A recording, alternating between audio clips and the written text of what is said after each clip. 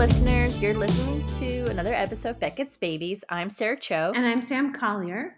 And today's topic for this episode is play formats, or formatting your play, and what are the different ways we've seen other playwrights format their plays, and what's normal, what's not. I don't know. What do you think, Sam? Yeah, and what's out there in terms of possibilities or programs or tools you can use. So for me, I have always wanted to just use a Word document. And when I first took a playwriting class in undergrad, I was trained on using standard play format, and it had to be size 12 Courier new font, and we were given very clear instructions on like exactly where on the page stage directions should appear and the character name should appear, and we were graded on it, and so it was kind of drilled into me. And even then, a lot of my classmates were using Final Draft, and I really resisted that because I wanted to. I just wanted the freedom of. Or I don't even know if it's freedom. Maybe it's control. I just wanted to be in charge of where everything went on the page. Yeah, no, totally. For me, is like complete opposite. I think from you is that I just want the most convenient, easiest thing to do the writing for me. Like that kind of, or sort of like, I don't want to keep rewriting the characters' names. I don't want to think about formatting at all. Like, so that I could just sort of, that kind of, for me, is a task that I could just rely on a program for while I think of like the creating stuff. Like sort of this, I'm relying on this program to do the tedious stuff for me while I do the fun stuff. Sort of like that. I hear that, but I disagree. Because I think, at least for me, it's like while my conscious brain is focusing on the tedious stuff, that allows my unconscious brain to be creative. And I don't know, if I were putting my conscious brain 100% on like trying to be creative, I don't know if it would work. Right. Yeah. Well, the thing, and then I totally see that too, because when I started to wanting to play a little bit with the formatting, I was like, oh man, there's some limitations too on the Final Draft or any of the programs, because it's the program for a certain way of writing. And I was like, that's now, like, for this particular play, I don't want to do this thing. I want to do something else. Yeah. So then I would have to venture out. But I feel like initially, maybe the first draft or a play, I don't really feel like I care about the formatting too much and just want the convenience. Yeah, I just go straight to the program. But yeah. So what is, first of all, the standard format for playwriting? So traditionally, you're supposed to use Courier new 12-point font. The character name is supposed to be capitalized and 4 inches from the edge of the page or 3 inches from the 1-inch margin. And where a lot of my students get into trouble is they try to center the character name, but then what happens is they kind of migrate back and forth across the center of the page. Right. So centering is a no-no. And then your opening stage directions, after you put Act 1, Scene 1, which I think actually can be centered. This is one of the very few things that can be centered. Then you would put "at rise" in all caps on the left margin. And then you'd put your opening stage directions, which is what the setting or the stage looks like when the lights come up. You'd put that in the same spot as the character names, so 3 inches from the margin. And then you would begin the action. And once you've started your dialogue, and the dialogue is aligned with the left margin, then from there on after, within the same scene, stage directions occur in parentheses. Either I've seen 1 inch from the margin, and I've also seen 1.5 or 1.25 inches from the margin. I think Mhm. officially it's supposed to be 1 1/4, but people do change that. So in standard play format, you don't use italics. Um, you the only thing that's on the left margin is the dialogue, and I've heard that part of the reason for doing it that way and making it so standardized is that you can quickly look at a script and figure out how long it will take on stage because one page is about 1 minute. Mhm. Mhm. Um, so that's standard play format. And there are, I think now are not very many places that are um, really exacting about people submitting their plays in exactly that format. I think Right. there's much more variability, but every once in a while I encounter a place that says you must submit your play in exactly this format. Right. Um, so, yeah. When you first took playwriting, did you have to write it in that format or no? Um, I I think that format was introduced, but I feel like I just remember my instructors not being very, firm on it. They were just very loosey goosey about the formatting and how we could do whatever we want. Mm-hmm. They weren't critical about how it's formatted. I That's so mean, what you're nice. saying, the character, the dialogue. I think it has to be clear and consistent on the page. So when we're like Yeah. reading in class together, that we're following what should a play look like, or how it should be read. But Mm-hmm. yeah, I think one of my playwriting classes from undergrad, the instructor was actually was well a playwright turned screenwriter. So I was introduced to Final Draft that way, and also because I studied film, so I knew my Right, right. screenwriter team instructors use Final Draft, and I just remember, oh, options, format, or templates, play. And I'm like, okay, Mm-hmm. perfect. I'll just click on that and I'll just start doing my assignment here. um, Yeah. and so, yeah, so Final Draft was what I first used to write scripts, really, just in general, from plays, screenwriting, and TV pilots. Um, and I kind of stuck with that through graduate school too. And I think Final Draft is the most popular software that people use. Would you say that's true? Hmm. I think so. I think so too, because especially, I feel like if you're a writer who's also just interested, write other formats, you just sort of stick to that one. I think because out of, yeah, again, convenience, comfort, it's all in this one program, really. And it is popular, super expensive. I got it when I was a student, so I got that student discount, and I kind of used the same thing. Uh, since 18 or 19 years old. So I How just much say does never it upgrade. Don't cost? upgrade. Do you know? I How much does it think cost right full now? price is almost like anywhere between 100 $200. Wow. Like it's and I got it for like $59 when I was a student. So I was like, "Oh, it's an investment," so they say. Well, yeah, you're investing in your career. So it Mhm. just like buying printer paper, I guess, or ink. Um, Microsoft Office now has this new pricing plan where rather than buying the software one time, it's more of a subscription model. So you have to pay Oh, every year, yeah. and then the all the updates are Mhm. built into that, Right. which I resisted and then accepted because I think our whole economy is moving in that direction. But Yep. so when you bought Final Draft, was it just like a one-time purchase, or do you have to keep Um, the yeah, subscription? at the time, it was one time, and after I think 8 or 9 years, the program kept bugging me to upgrade, Uh huh. being like, "You have to upgrade, you have to upgrade." Um, And was that a and free so upgrade, or did you have to pay for it? no, it was, like, additional, Okay.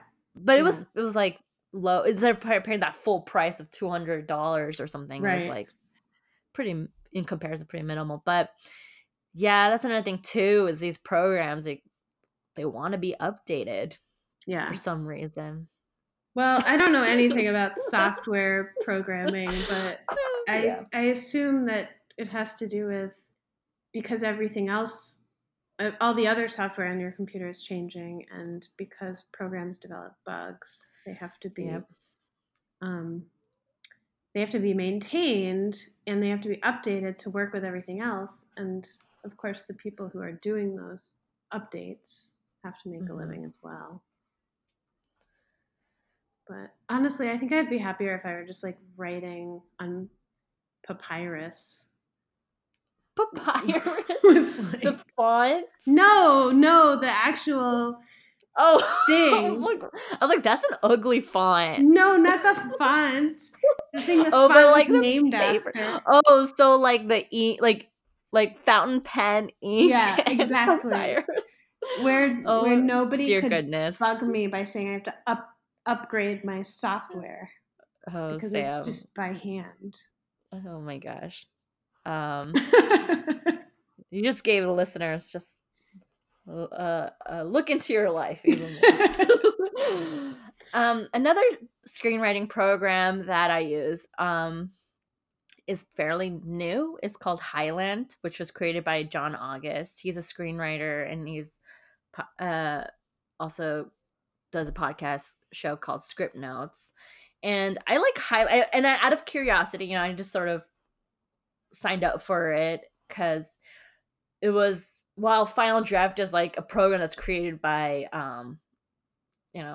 not really the intention of for screen. I mean, it's not like created by a writer the way Highland is. Oh, really? I didn't know that. I don't think so. Yeah, I mean, I think Final Draft is just commercial program, whereas Highland was created by a screenwriter who did Big Fish. I like that movie. Oh, really? Oh, I didn't know that. Yeah. So I gave it a shot, and I kind of played around with the program. First of all, it's very techy. Like, you have to know coding a little bit. I will never use it because he's I think John August is a bit of a coder, and he likes it. And so, is he Scottish? Highland makes me think of Scotland. Oh, I don't. Highlanders? Good question. I don't know. Yeah, I don't know.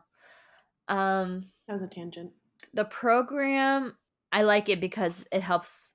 One of the cool attributes is this way of organizing your script. Like, you can copy and paste and put into these on the program. Looks like little index cards you could put onto like a panel on the side, and you could drag and back into your script wherever you want to place it in. I don't know. It's fun in that aspect, and I love it. For playwriting, I wrote a play with it because one, I just like, I like the look of it. It just felt modern because the font it was using, and just kind of, and so I wrote a play about technology, about dating apps and like things like that. And so I liked the way the screenwriting or the program kind of just gave me the look and the tone of it, because the play was about that. So, but the index card thing sounds really cool. Yeah. I like it a lot when it comes to organizing.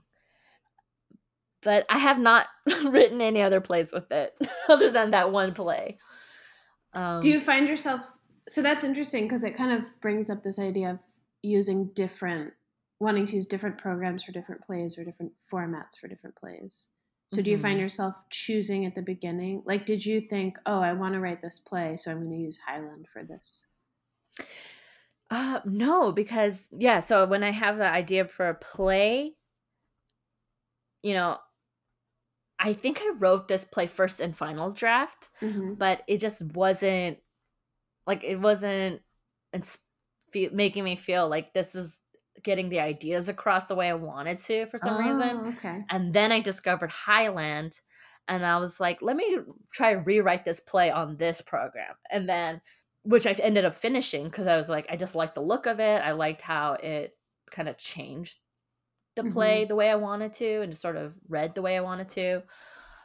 So it's sort of just surprise discovery, kind of like being open to what's out there and just being flexible and adapting, Yeah. But yeah. Was it free, or does it cost money?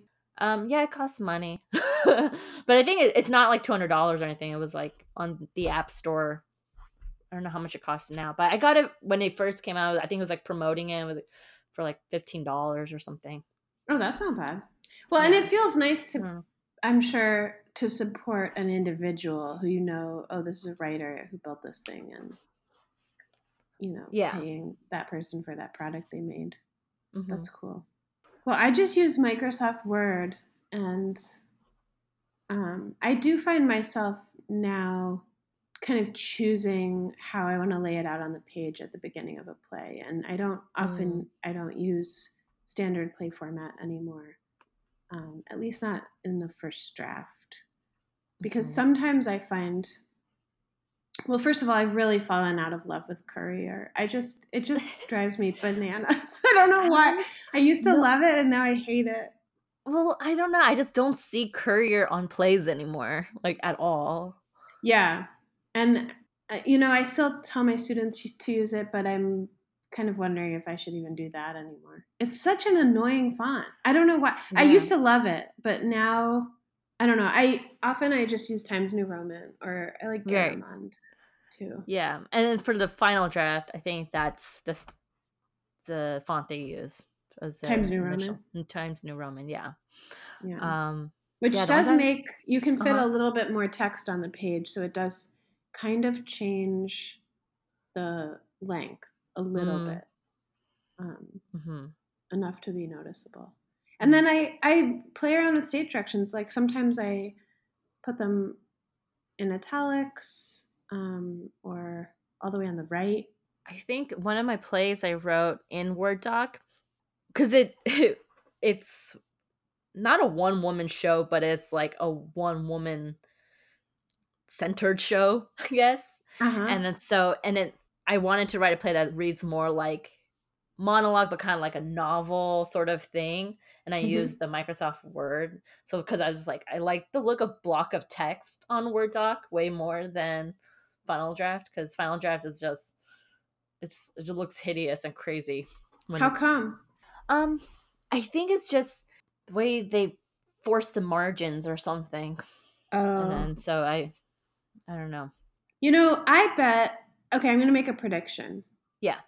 I bet in 15 years, Mhm. everything is just going to be online, because I Mm. look at my high school students, and they, up until my class, it seems as if most of them have never used Microsoft Word.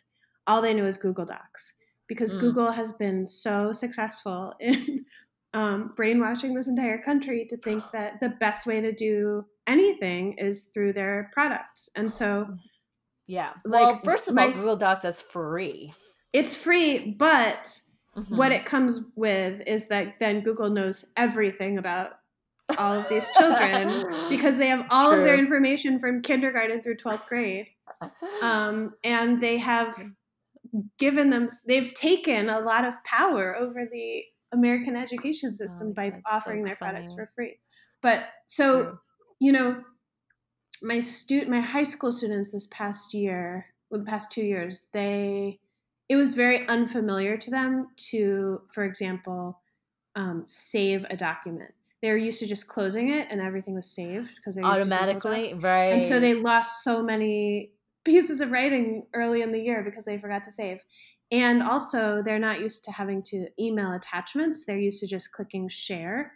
Mhm. And so That it's going to is be really so interesting to see funny. what happens when they grow up and move out into the world and start changing the industry. And Google Docs, I have to say, they really wanted to use Google Docs, and you cannot format a play in Google Docs the way you can in Microsoft Word. You just don't have as many options in terms of, um, for example, page numbers, where you have the first two pages don't have a page number, and then the page numbers start on the third page. That's really hard to do in Google Docs. Things like that. That is true. Yeah, there's some limitations. Or Um tabs are harder. I did no, that's really insightful. Like to know that what's happening. This is what's coming. What's coming. Get Oh ready, wow. American theaters. Get ready Yeah. for shared links. to Well, and it's place. interesting. I've started to see Oh my God. lately when I submit a play, sometimes people will ask for a Google Doc link. What Um, for? Like what? um, like I'm trying to remember, there have been a couple things this past year where rather than emailing an attachment or uploading an attachment, they wanted me to, in their online form, post either a Dropbox link or a Google Doc link, Huh. which I found very strange, but I did it anyway. That is strange. Well, the only thing is because Google Docs is like share like it's shared doc where people it's a Right, collaborating and you're like could right. touch it and But it made everyone me a could little bit yeah, nervous because I was like, I don't want to share this document that's my piece of writing with right. your literary team of people I don't know. And then you guys are going to be, what, like potentially editing my document as you pass notes about it to each other. You know Mhm. what I mean? Right. But again, I did it anyway. Yeah. Oh, that's really So, interesting. well, okay. So, are there any other fonts you like to use? Do you ever try a crazy font in a rewrite just to see it differently? Um, I've well, with Highland, they use like a specific font. Like that's another thing about Oh, Highland. really? You can't really have too much power in like changing the fonts you want, but the font that they use because it was just so modern. It was like so modern, so contemporary to what I was trying to write. That I liked Mm-hmm. that font that I couldn't find any other equivalent font to. So I was like, Wow. that's the font I want, and I like the look of, and this is uh how I wrote it. But I don't even remember the name of the font right now, but it's on Highland. Uh Is it unique to Highland? You can't get it I, anywhere it else? might be. Yeah, it might Wow. be. Um I like Times New Romance. I just think I like that because it's simple and clean. What drives me crazy though when I read people's plays is Arial. Oh I was like, gosh, why I is this know. Me font? too. This is I don't know why. Why does that drive me crazy? I don't know. It's a Um, very annoying font. I think because it makes me think of emails or the internet. And mhm. so, I mean, this is just a theory I'm making up right now, but I'm used to when I read something in Arial thinking it's kind of temporary and shallow and not interesting. And I only need to spend like 10% of my brain on it. And that's not the mentality I want to have when I'm reading a play. Yeah, right. Right. And it's when typically now well on Google Doc, it's like the first font. Ugh, I know. It's like it's the default. Almost it's a default for everything. And so immediately I get turned off by it. Like Yeah. by that font. I just feel like nobody can have anything serious to say in Arial. Arial. There, I've said Oh it. my god. Yeah, I would love to see people write the most serious things in that font. And Hmm. let's see. Maybe we'll put it on our social posts. How funny. I like to experiment with font sizes sometimes. Really? And that's something I've recently been doing too is uh just certain words. I think you've seen me just go all caps sometimes. Remember in my writing, Oh, they're like yes. characters are yelling and screaming their heads off. I want it all caps, but now I'm like, Yeah. I want it a little bigger. um, so I've been experimenting with sizes. Um, Yeah. I have a play in my play thing with feathers. I mhm. have, which is about people who can turn into birds. I remember when I was writing that, I was really into experimenting with putting words all over the page. And so, Mhm.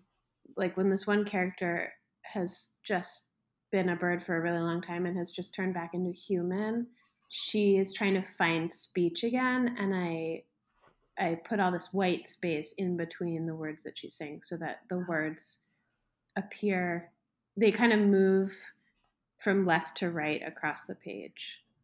And Mm. then there are these big gaps of blank space, I love which that. at the time I was really into doing, but I haven't done that in a Um, couple years. I don't know why. so great you say that because I remember an improv class I took, and an instructor was telling us as improvisers, as performers, what could help translate when you become like when you're looking at a script, right? All the Mm-hmm. words, all the stage direction, everything is on this page, but that blank space, that's yours. So like, Oh, and that kind of made me yeah. change the way I think about writing. Like that, what you just said is this that blank space is for maybe an improviser turning actor, or just for an actor, is this that's kind of the opportunity for the performer to make it their own in that way, like that Mm-hmm. the blank parts. But yeah, that what you just said made me think of that quote. Or Well, and that's reminding me of Susan Laurie Parks. Her, she has this essay called Elements of Style, kind of describing some of the notation she uses. And in many of her plays, she has this convention where she'll have the character's name with no dialogue.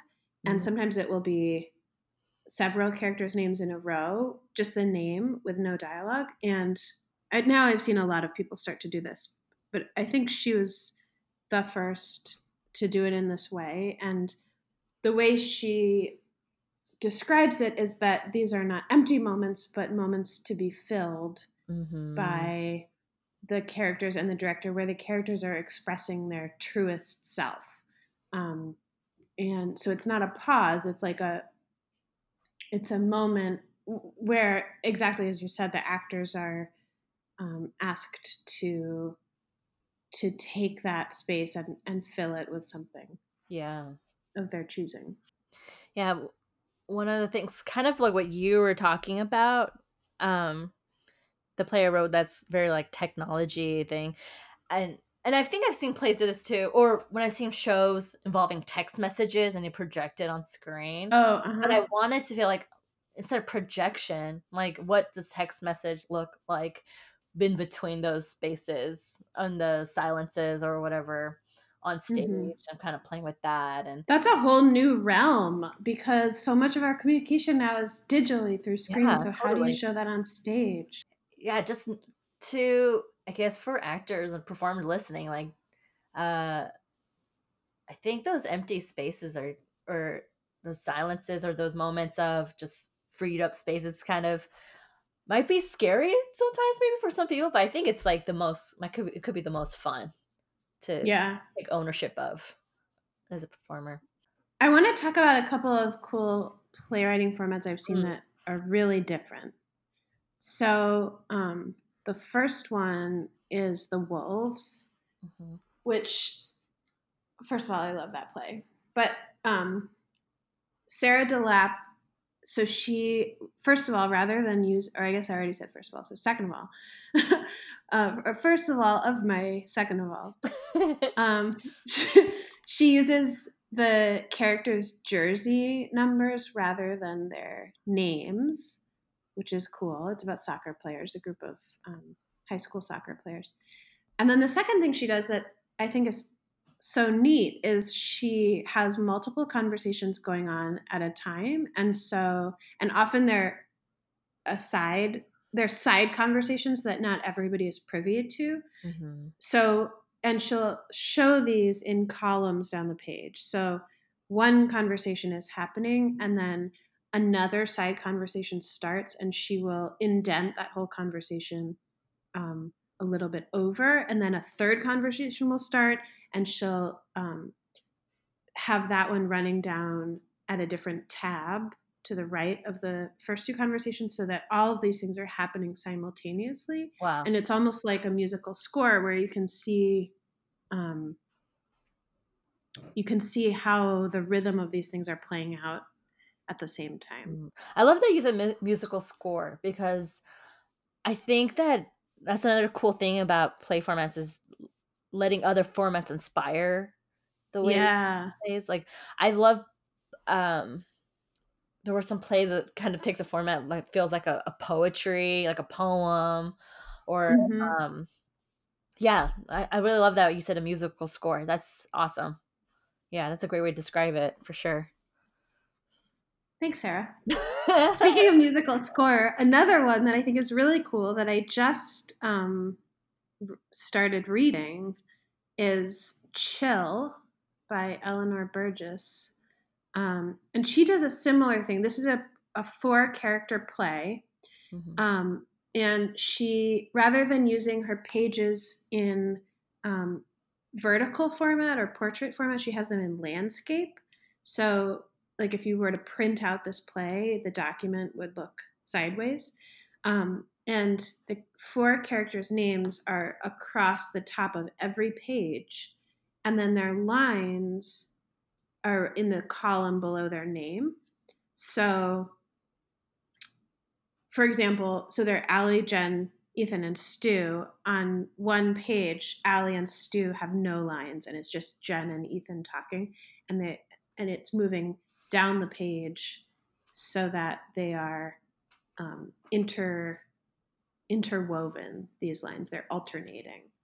But then what you can do with that format is you can show very easily people talking at the same time. Up to 4 people talking at the same time. So I've never seen a play like that before. I think it's really cool. And it does seem like a musical score. Playwrights, you have so many choices. And lastly, let's quickly discuss specific notations. Yeah. What are some ways that we've seen playwrights use notations? One of the most common things I see everywhere is, and I think Carol Churchill either invented this or was one of the first people to do this, which is where you have a slash indicating that the next character to speak is interrupting at that moment in the line of dialogue. And this slash, which I think at one point was a really good idea, has now become, I think, way overused to the point where I think we need to find a new way of showing interruptions, because sometimes when I'm reading a play and there's so many slashes showing so many interruptions, I get so tired kind of moving my eyes up and down the page to try to figure out where everybody starts talking and where they stop talking and where they are saying, where they're speaking over each other, and like I can't even tell anymore, you know? Yeah. And I think there's something to be said for letting the director and actors discover that in the room organically rather than necessarily dictating it on the page. Yeah. But how would you, but if like the intention is that in this scene you want a lot of interrupting, like how do you I mean, one way to say that is to put a note at the beginning of the scene and say, there's a lot of interrupting. Yeah. Go to town. Have at it. Right. Or I don't know, maybe this, I find it very aesthetically pleasing to see, rather than the lines go down the page and there's a slash indicating where the next one starts, to have 2 columns on the page or even 3 columns and just show those 2 lines side by side. Do you like when a play in the beginning has sort of a roadmap, like act 1, scene 1, like this is kind of what the intention of what I would love the performers to do. Act 2, same thing, this way. You know what I'm talking about, the beginning where they're under character I description? think so. In my mind, it's similar to, I was a big sci-fi and fantasy reader as a young person, and I always loved it when at the beginning of the book there would be like a family tree and a map of the kingdom. Yeah. You know, I loved that because then I knew I was entering a whole world. However, sometimes it became very annoying because the story relied so much on my having memorized the family tree that I couldn't keep track of who anyone was, and I had to keep turning back to the family tree because the narrative itself could not hold up its end of the deal. Okay, like yeah. it was using the family tree as a crutch, and so I think it's similar when you give a notation guide at the beginning of a play, I think sometimes it's really cool to see how the playwright is using these tools to support telling a story. And other times, there's so many symbols that they actually get in the way of a reader being able to just understand the story and what's going on. That's my 2 cents. What about you? Honestly, I'll look at it at the end. Really? You don't even read the notation guide? I'll read the character description, but all that, I honestly don't look at it until the end. Really? And I just go back and I'm like, okay, I see what they're trying to say here. I honestly just skip it. I'm like, wow. See, I could never do that because if I'm reading and on page 45 I come to a weird asterisk, I have to know what that means. I don't know. I just skip it. Or a carrot, or yeah, there's so many symbols. Yeah. Well, I mean, I guess I haven't run into too many of like, having to go back to that page when it was explained to me. But I like just reading it, finding the story, and then okay, what was all the intent? What did all those means and stuff like that at the end? So you're not bothered if like you finish a play and then you go back to the first page and you realize that some of what you read was supposed to be things that people were thinking but not saying out loud. Yeah, because that's like a really common one. Like they put some playwrights put some words in brackets or something, right? And that those are not spoken out loud. Yeah, it doesn't bother you? No, I just feel like here's the thing, like all that I just feel like all that almost not always, but I just feel like a lot of that is just performative. It's for the actor sometimes, almost always. So yeah. I want to read the story. Like, what is the story? What is who should I be caring about? Like, I just want to follow that first before I get distracted by that. Yeah, the tools and the things that it's only meant for performers, really. But that's kind of my take. That sounds so nice. I want to live that way. Hilarious. So yeah, that's our episode about formatting plays. And listeners, if there's anything you agree, you disagree, you sort of feel strongly about, talk to us about. Yeah, we want to know how you feel about formatting and fonts and notation. Yeah. So tell us. All right. What's your glisten, Sarah? All right. Pretty simple, but I freaking love it. Artichokes. The vegetable? The vegetable. Holy cow. There's so many ways of eating artichokes, you guys. And is it delicious. Artichoke season in California? What prompted this? No, I just had really good artichoke at a restaurant the other day. And, oh wow. And it was fried up. Like it looked like a chicken tender. It tasted like a chicken tender, but it wasn't. And it's good for your digestive system. It's healthy, even though it's fried, but it's delicious. Holy cow, I love artichokes. I don't know. I just I'm always so weirded out by how it looks and how I think it looks so beautiful. It looks weird. It looks like a scary thorn. But yeah, I discovered I mean, I've tried it before, but not this way, and I just have this newfound appreciation for artichokes. I just love artichokes so much. I just want to just buy cans of them. I want to buy the actual vegetable. I just want to find ways to cook it because I'm obsessed with artichokes right now. Wow, Sarah. It's sounded so passionate about artichokes. I just Googled it and I learned in this moment that artichoke is a variety of a species of thistle. Whoa, okay. Yeah, and it's the part you're eating is the flower buds before they bloom. Interesting. Yeah, that's what I can tell you. Wow. I love it. Good glisten. Okay. What's yours, Sam? Okay, I just read this amazing book that I found at the library at Interlochen where I'm teaching, and it's called Syllabus. It's by the comic strip artist and writer named Lynda Barry, and she basically put together this book documenting several classes she taught at the University of Wisconsin-Madison, and it's it's in the style of a composition book. You know, those marbled black and white composition books, which she makes her students keep during her class. But the whole book is kind of a journal and kind of a syllabus and kind of a time capsule. She has all these drawings and little pieces of writing from this class she taught, both by the students and by her, as she's figuring out how to teach drawing to people who don't consider themselves to be artists for the most part, or don't consider themselves to be good at drawing. And it is a joy and a delight to read.